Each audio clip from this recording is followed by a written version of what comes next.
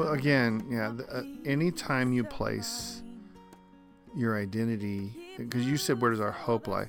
I think that's right. I think, but in the course of this conversation, we're looking to find who we are, right? So it's authenticity. So where do we place our hope for receiving our identity from our friends or our parents or our siblings or our culture or the guy at the grocery store, from the guy who yells at you on the highway, sometimes can immediately define your identity right there. And while there are places where you should get identity and it should help to drive you, you want to make sure they're the right places.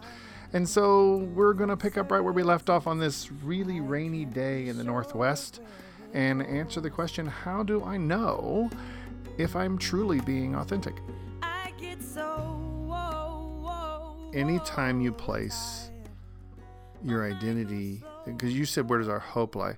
I think that's right. I think, but in the course of this conversation, we're looking to find who we are, right? So it's authenticity. So where do we place our hope for receiving our identity from our friends or our parents or our siblings or our culture or the guy at the grocery store, from the guy who yells at you on the highway, sometimes can immediately define your identity right there. We have an entire generation of people who followed a guy like Adolf Hitler because he defined their character. There was something that was missing in a nation that allowed them to be shaped. Gave them purpose, right? That would drive forward or something? Well, because I don't feel like... I haven't read near enough Kierkegaard to know. Because it didn't actually give them like personal identity, right? It did. No, definitely. There were people whose entire world there was scientists. And, I guess that's a good point. There was their entire cultures that were completely, and it's true today when you look at Islamic states, when you look at places where but I'm thinking the most radical people have risen to power and shaped a culture. There's always the disassociated, disaffected who are because it's sensing that something purpose, is wrong right? and fading out, but they try to exterminate those people, or they try to push them or get them to leave. I mean, I'm taking that to an extreme, yeah, but still. Well, I was going to say, because to me, that's similar to what you're saying, like about a herd mentality or a gang. So you have one person that's got this, maybe to his strong core, personality. Mm-hmm. I believe this, even though probably underneath his core he doesn't really, but the rest of them kind of fall in line just because they have no purpose or nothing in their core that gives them answers, a stability, simple, that gives them fulfillment, that gives them motivation for life itself, right? People like so they definition catch on to that. People like definition, things that they can.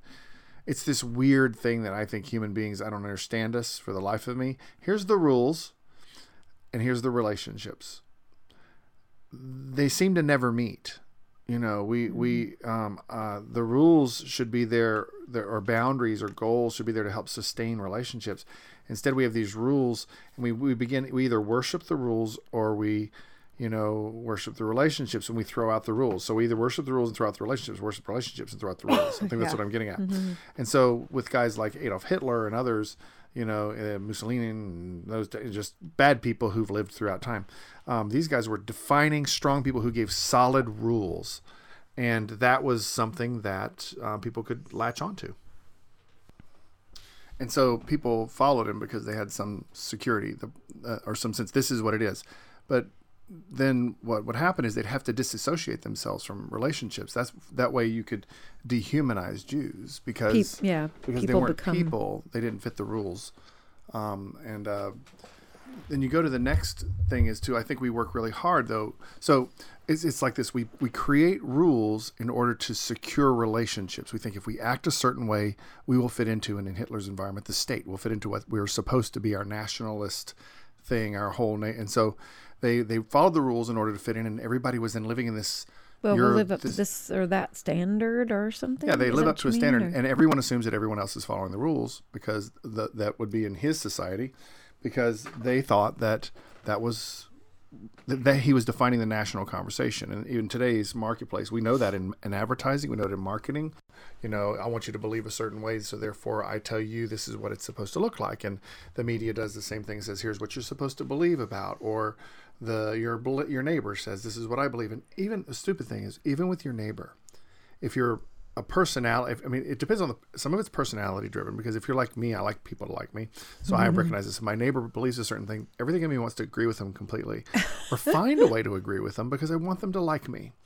And so I can throw that out the window. If you're a different personalities really don't care. They're like, well, so that's a good question, though, because you don't actually agree with them.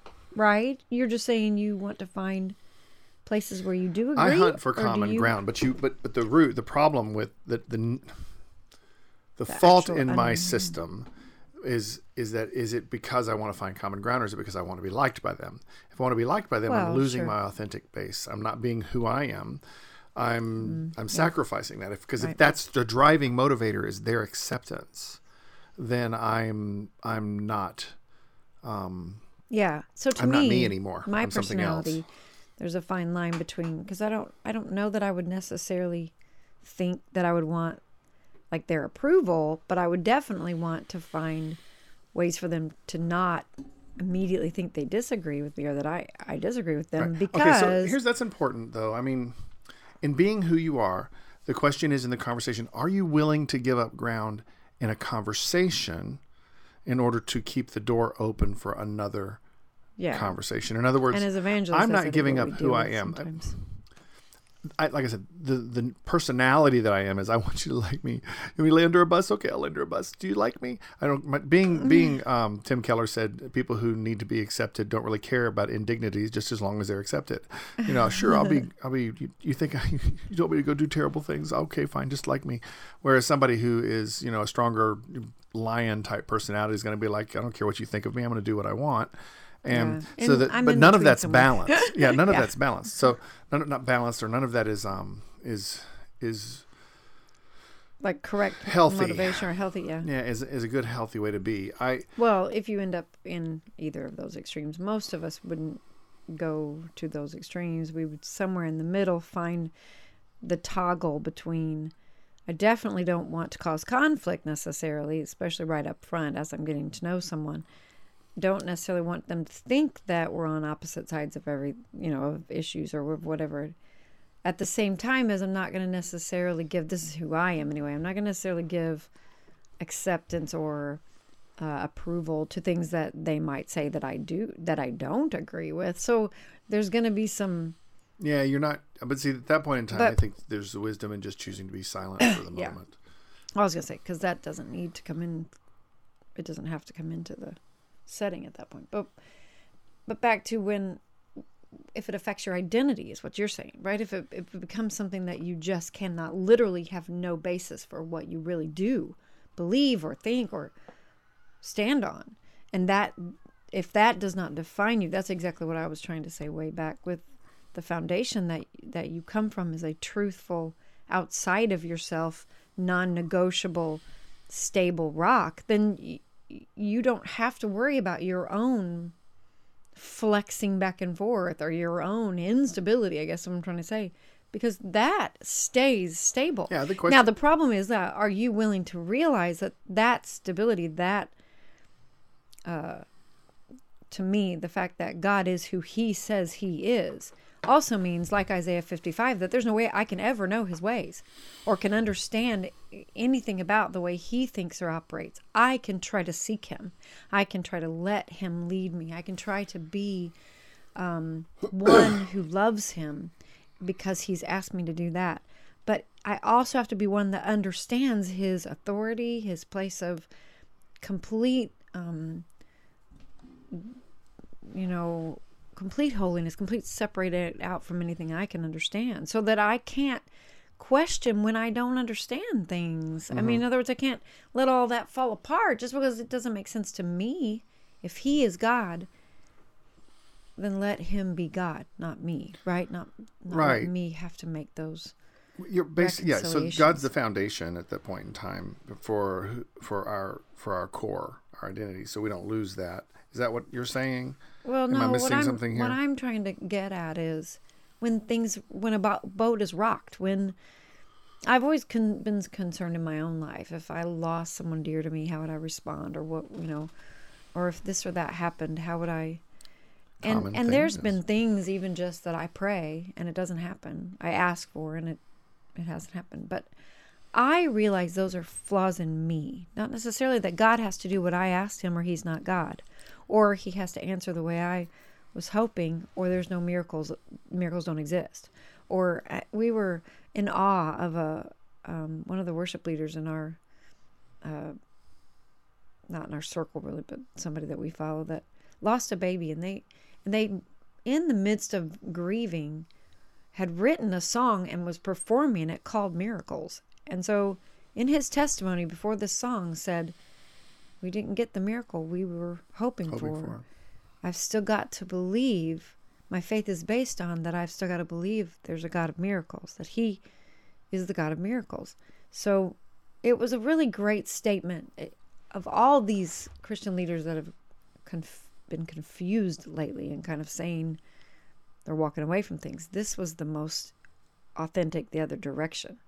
We don't understand or know, and it doesn't make sense to us, and we are grieving and heart sick right now.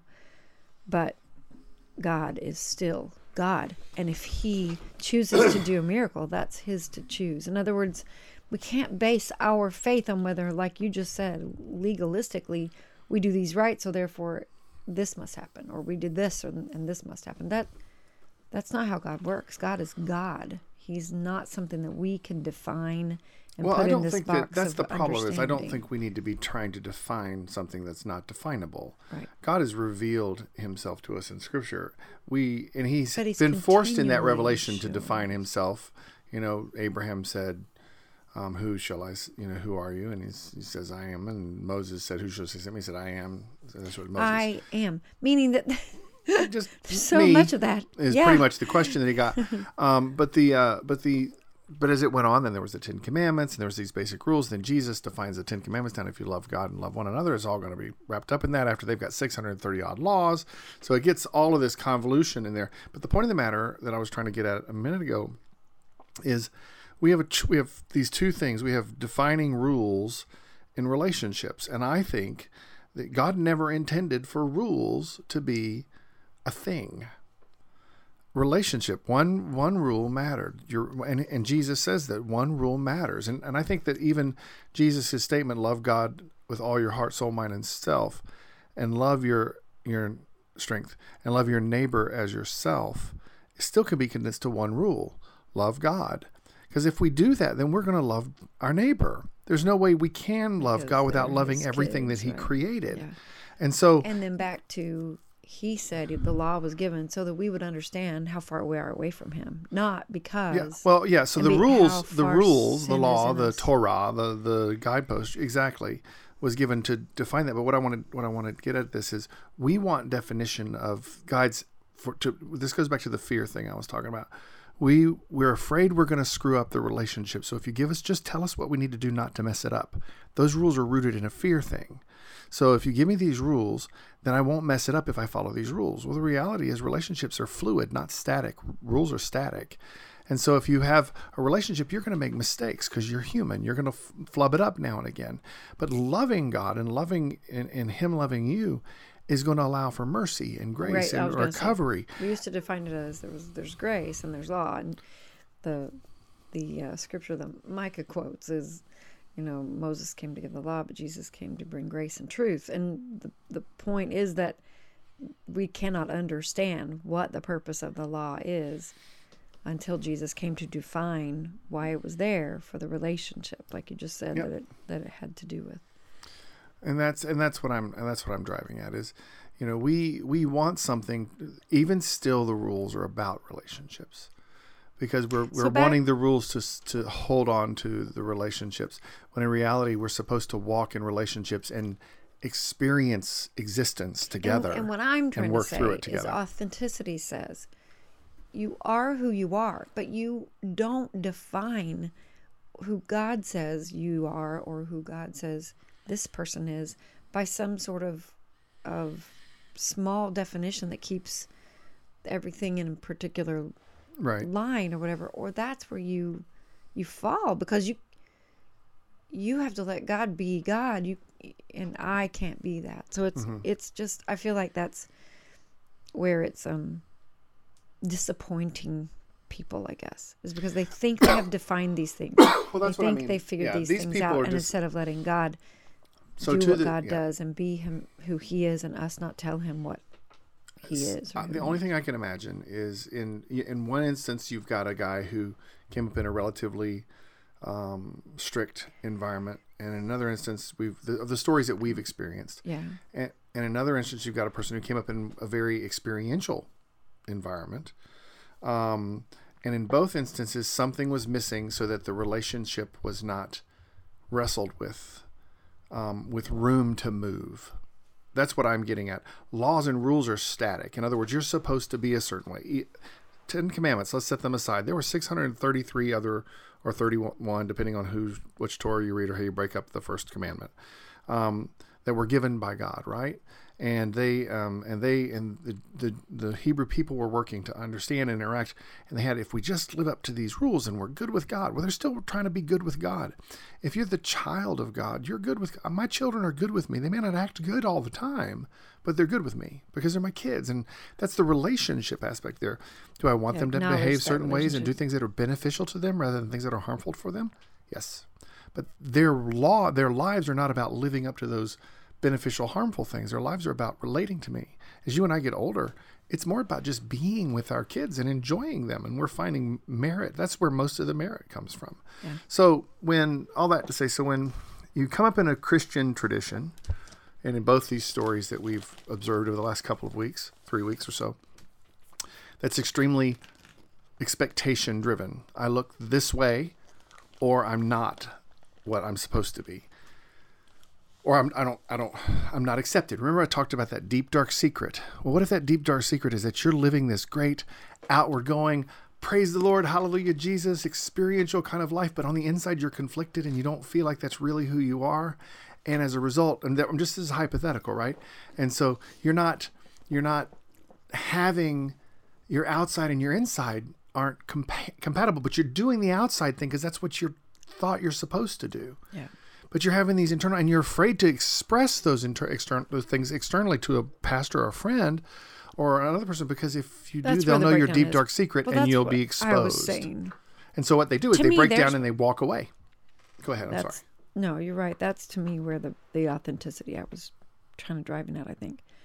If I'm not able to admit my struggle or my weakness or my lack. My lack of whatever it might be, discipline or understanding or whatever, then how can I grow? First of all, how can I really get in touch with where I need to grow, where I need to understand? And then what?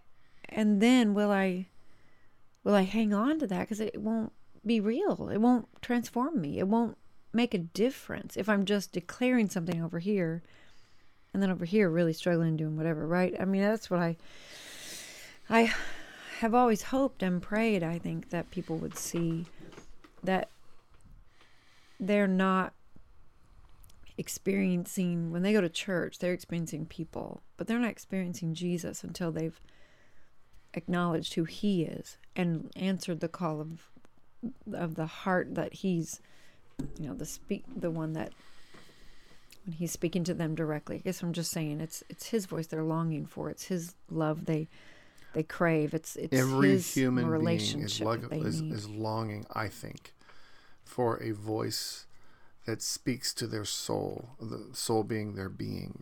That's the Hebrew word for soul is the entire being. That speaks to who they are and says, "You are valuable. You're loved. You are accepted just the way you are." And because we want that, and we have this sense in us, I think, fear. That something's innately broken, something's wrong. Anyone who tells you that they don't believe that has got some serious denial cases, but every human being just has this sense that something's just out of sync. Most of us spend our lives trying to solve that problem. Jesus says, I love you. I accept you. You're accepted. I care about you. Come home. I'm the answer to your problem. To reject Jesus is to not come home, is to not respond to him.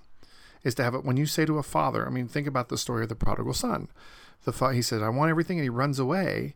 And the father's sitting on the porch looking for him every single day. That's the most beautiful aspect of that story is it's a daily habit for the father to come out to that porch and watch for his son to return. But what's the wrestling match that Jesus is telling in that story? The son is out there desperately trying to fit into a world that's doing nothing but just ravaging everything that he is and taking everything away from him until he's used up. That's the story of the world. And then when he's used up, he has nowhere to go, and he's just groveling along, and he doesn't feel like he can go back to his father. And I think looking for satisfaction. Something's broken there. Like I was reading that post I showed you a while ago about not when you don't feel satisfied, when you're not allowing, because he's looking for satisfactions out in the world. He wasn't looking for God to be that satisfaction for him. And that still is all who God is, but all who God is, you cannot define. So when God is your satisfaction, anyway, you're coming home, number one. You're also looking to him to be God for you, to truly be the ruler, the reign, the one who is in charge, the one who is setting the standards, setting the rules. But they're outside of you, and they're not attainable. So Jesus is the one we go to, the one we allow to be that bridge, that satisfaction, that whatever I'm trying to say. It's okay. I mean, I'm trying to follow you. I'm not getting Well, you had just said that the prodigal son was being used up by the world or whatever, and I was just saying that he was going out searching for what he really had at home, the satisfaction of this or that pleasure or this or that, whatever. But the older son actually acknowledged that, or the father acknowledged it to him when he kind of complained about, well, you gave him all the pomp and circumstance, and then, but he had said, but the father said, well, you have all this at your disposal all the time. So I guess that kind of addresses this particular issue. If people are coming to church, or they're coming to a relationship in general. Well, no, this is where I'm talking about inauthentic. When you're going to a church atmosphere, but you're not really engaging what is being said, such as Bible says, God says to us, seek me and you will find me when you seek me with all your heart. Well, that's a personal seek me.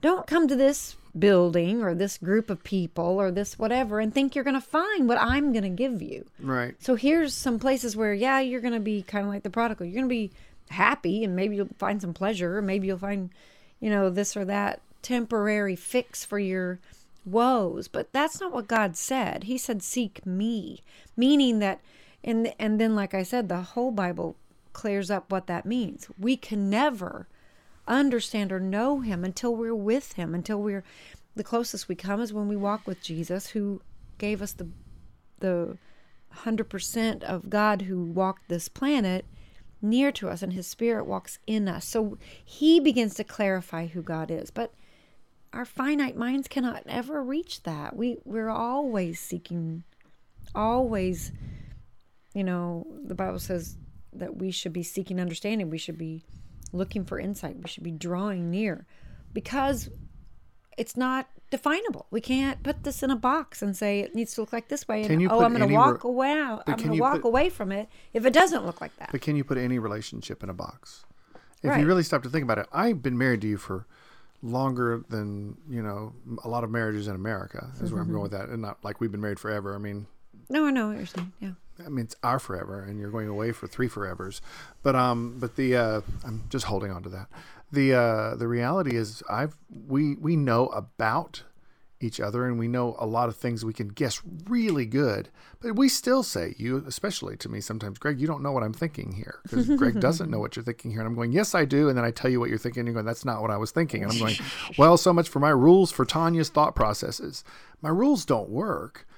And I think that God's intention, if you go back to the imagery of the Garden of Eden, God and Adam and Eve walking in the garden, he was doling out relationship and life advice as life went on.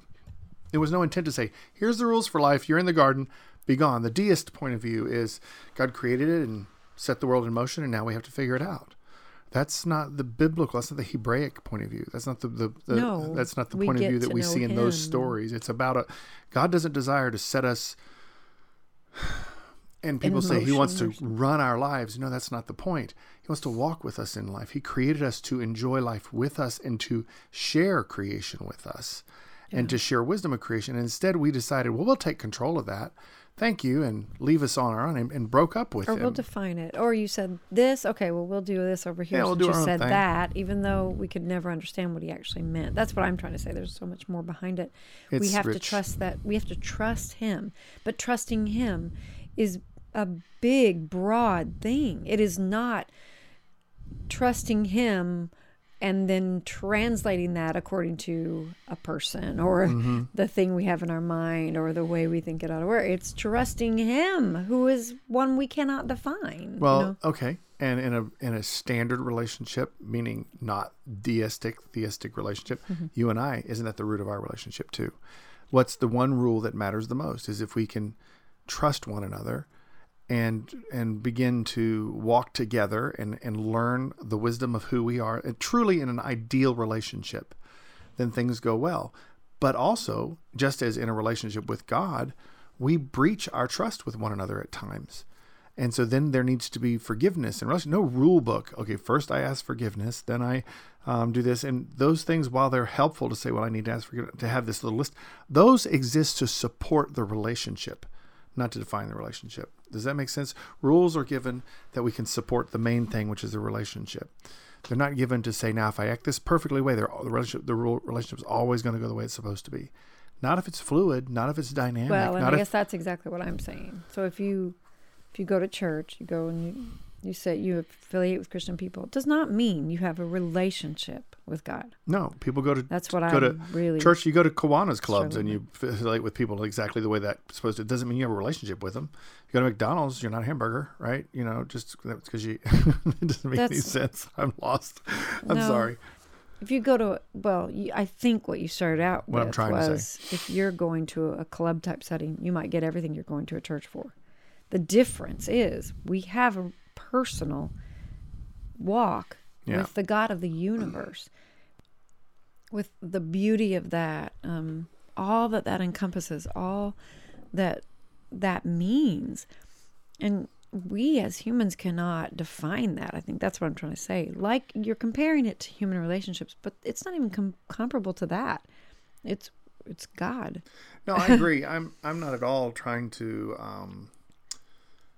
There's a difference in the relation. There's a difference of the way a son and a father have a relationship versus the way peers have relationships, and you know the biblical stories often are trying to help us understand God, Character, children, creation of God in parental, familial types ways. I'm saying that to the idea of authenticity, we are constantly trying to figure out what the other person thinks we should be, and then conform to that, and we feel inauthentic because we're not truly being who we are. We go all the way back to the authentic thing. I'm saying that one of the struggles, the reason we have with how do I know if I'm being who I want to be, who I say I am, is because we're so busy allowing so many other things, external things, that aren't important to define how we should behave, look, act, speak, what words we should use and shouldn't use, and then turning around and redefining those words a generation later. I mean, nowadays when you say dope, it doesn't mean you're stupid. It means you're awesome. You know, and that's harmless, but you understand. It doesn't mean drugs. It doesn't mean drugs anymore, you know, and so anyway. Well, it can. But I mean, it can, anyway, but you get what I'm all getting at. you're saying is, though, when we let all that affect how we understand a relationship with God. That's what I was saying before. Then it's no longer a relationship with God. It's now put into our terms or into our understanding. And what I'm saying is about being authentic. Yeah, exactly. That God is, you said this earlier, God is the foundation, the anchor point for everything that we are. Everything else around us, culture, all that stuff is shifting and pliable and moving. And we should never try to anchor ourselves, our identity, our to things that change. Nothing's going to cause more tumult, struggle in your own soul. Is that the Hebrew term? Tumultuous is the word. There was nothing Hebrew. It was just gibberish. Tumultuous, tumult. I can't say it still. Tumult. Tumult. Okay. Oh, well, that was comedic. Anyway, there's nothing that's going to cause more uproar in your own soul than to be anchored to something that's blowing around in the wind. Yeah. And so, and James writes about that. It says a double-minded man is unstable as his ways, driven by the forces of the sea. So we have to be anchored to something solid. So how do you know you're being authentic? Well, you have to find the one who made you to help define what you're made for. You said purpose. I like that term. It's a well-used term, but it's even bigger than just, I think, purpose and what you're made to do or be. You said that earlier on, no, but I think was talking about in relation to some of those broader illustrations, like the Hitler thing, whatever. Yeah, no, I agree. I used to define it that way a little bit more. You used to? I used to say that word a lot more. It's how my kind of shallow understanding at first, but it's so much broader because it's identity. It's how we think of ourselves, and it's just even as simple as what we consider this day is about. Yeah. Is this day about me waking, going to work, eating, doing this or whatever? Or is this day belong to the Lord, and I'll see what happens, and then therefore I will walk with him, like you said, so that whatever I end up encountering, I'll walk with it in that understanding, because the things I will encounter, I will not understand how they could be eternally matter, but how they could, matter to me. But God could show me. Or it is that when we walk with him, we also are just living, and yet he's breathing and doing all around us and in us and through us. Anyway. I think Go ahead. The thing I was trying to get at the very beginning of the authentic, though, is if that's what we say, then that's what we also should believe and live, right? And never allow our eyes to get distracted by whatever the gifts are or the extras. And I know it's just as easy for any of us, but well, for those of us who call upon Jesus, it's important to realize that, and I think what's happened in the case of some of these that have walked away, is the things that culturally impact. There's a confusion of cultural definition of Jesus. Yeah. Whether it's in a hallelujah charismatic kind of environment or a very strict fundamental type of environment. Those are both real places, and there's value in both, but just like anything, when it's on an extreme and it doesn't live in what I like to call a dynamic tension of a relationship, which a relationship has a dynamic tension about it. It's never, when you think about it, when our relationship, when you and I have arguments, it's when we have to be one way or another. Our fights, when we have fights, it's I've got to believe in you, or you have to believe in me. We're arguing over my side of the argument. Yeah. Okay. So, but when we're good together, when you and I are really good, we can live in that dynamic. You know where I bring value to you, and I know where you bring value to me. I joke, if it wasn't for you, I'm the helium balloon that would just go and have nothing mooring me down, and I would fly off somewhere, run out of air, and just die, crash. And you need me to bring you sometimes up off the ground a little bit. We need each other for anchoring and to fly. We can't do it alone. In my relationship with, when I think about some people, they get into these too much freedom or too much rules, then those things then begin to inform who God is. God's either really strict and bound, or he's really super free. And then when real problems come along, they have to define. They have to fit all the way to the right of this question or all the way to the left of this question. There's no room for that dynamic tension. And not only then do people have wars with each other, they have a war inside. Yeah. Because they're living in that culture.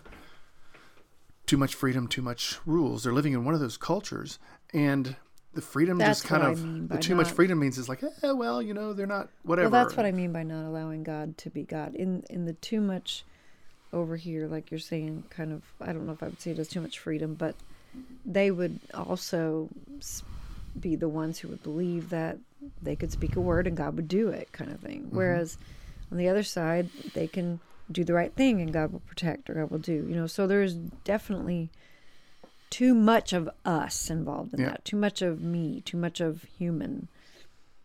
God is God. We cannot tell him how to behave. We need ourselves to be humbled and be, brought low and broken before him. And then that other piece of that quote was amazed by him and satisfied in him. Because if we aren't all those things, then there's going to be all kinds of our own emotions thrown in there, which will try, like you said, try to define who he is. And that's not true. It's who we are. Mm-hmm. You can't put that on him or whatever. There's so much depth that we can go into this stuff with, and really, it's so funny because so much of what conversation I think really matters and is important, we really having the same conversation over and over again. How do I relate in this world and get along in it, and feel the fullness of what this world has to offer? When I see a sunset, how can I be lost in the rapture and the glory of it, rather than going, this is really great, but I got to go get ready for work tomorrow. Or how can I how can I live to the fullest every moment, right? Yeah. Really. And that relationship with God is what the key is to me. And that's exactly what I'm trying to say. You don't walk away from that because something over here has not made sense to you. You hold close to that, believing that eternally, one day, I'll understand when God wants me to. Well, I think of the verse that you and I wrote a song about a long time ago that, or just wrote into music that's really 80s and cheesy. The Lord your God is with you. He's mighty to save you. He takes great delight in you and quiets you with his love. He rejoices over you with singing. And I think that what's beautiful about that verse is just that it's relationship. God is a father who, back in the day, we said had all the pictures in his wallet. Well, now he's got all of our photos on his phone, right? and he is more concerned about delighting in us, taking great joy in it. Now that I'm a grandparent, or you and I both, I guess we kind of became grandparents together, didn't we? We are enjoying our grandchildren, and we're seeing that there's not a whole lot that we want from them. We just want to enjoy them.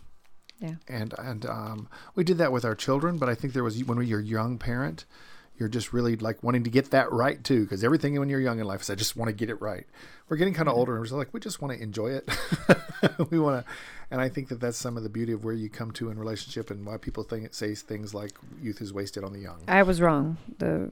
I for some reason said Habakkuk, because there's a Habakkuk reference to Malachi, a song that we sing. No, it's Zephaniah 3:17. We know that. Oh. No, the Habakkuk one is even really powerful though too, because it's talking about exactly what I had even just said. Though the fig tree doesn't bud and there's no fruit on the vines, though the olive crop fails and the fields produce no food, though there's no sheep in the pen and no cattle in the stalls, yet I will triumph in the Lord. I will rejoice in the God of my salvation. Yahweh, my Lord, is my strength. He makes my feet like those of a deer and enables me to walk on mountain heights. There are definitely emotional times where that doesn't feel like that. But that's kind of what this is reflecting. I will remember those things. Like Job said, my Redeemer still lives, even though I've been destroyed here. The thing that we do is we concentrate on our own self. We look at our own self. And then because of that, we're mad at God. That's what I think I'm getting at. What's authentic about that? Why can't we just admit, I'm the one messed up here? I'm disappointed. I'm discouraged. I'm confused. Doesn't that reflect though in children and parents on earth too?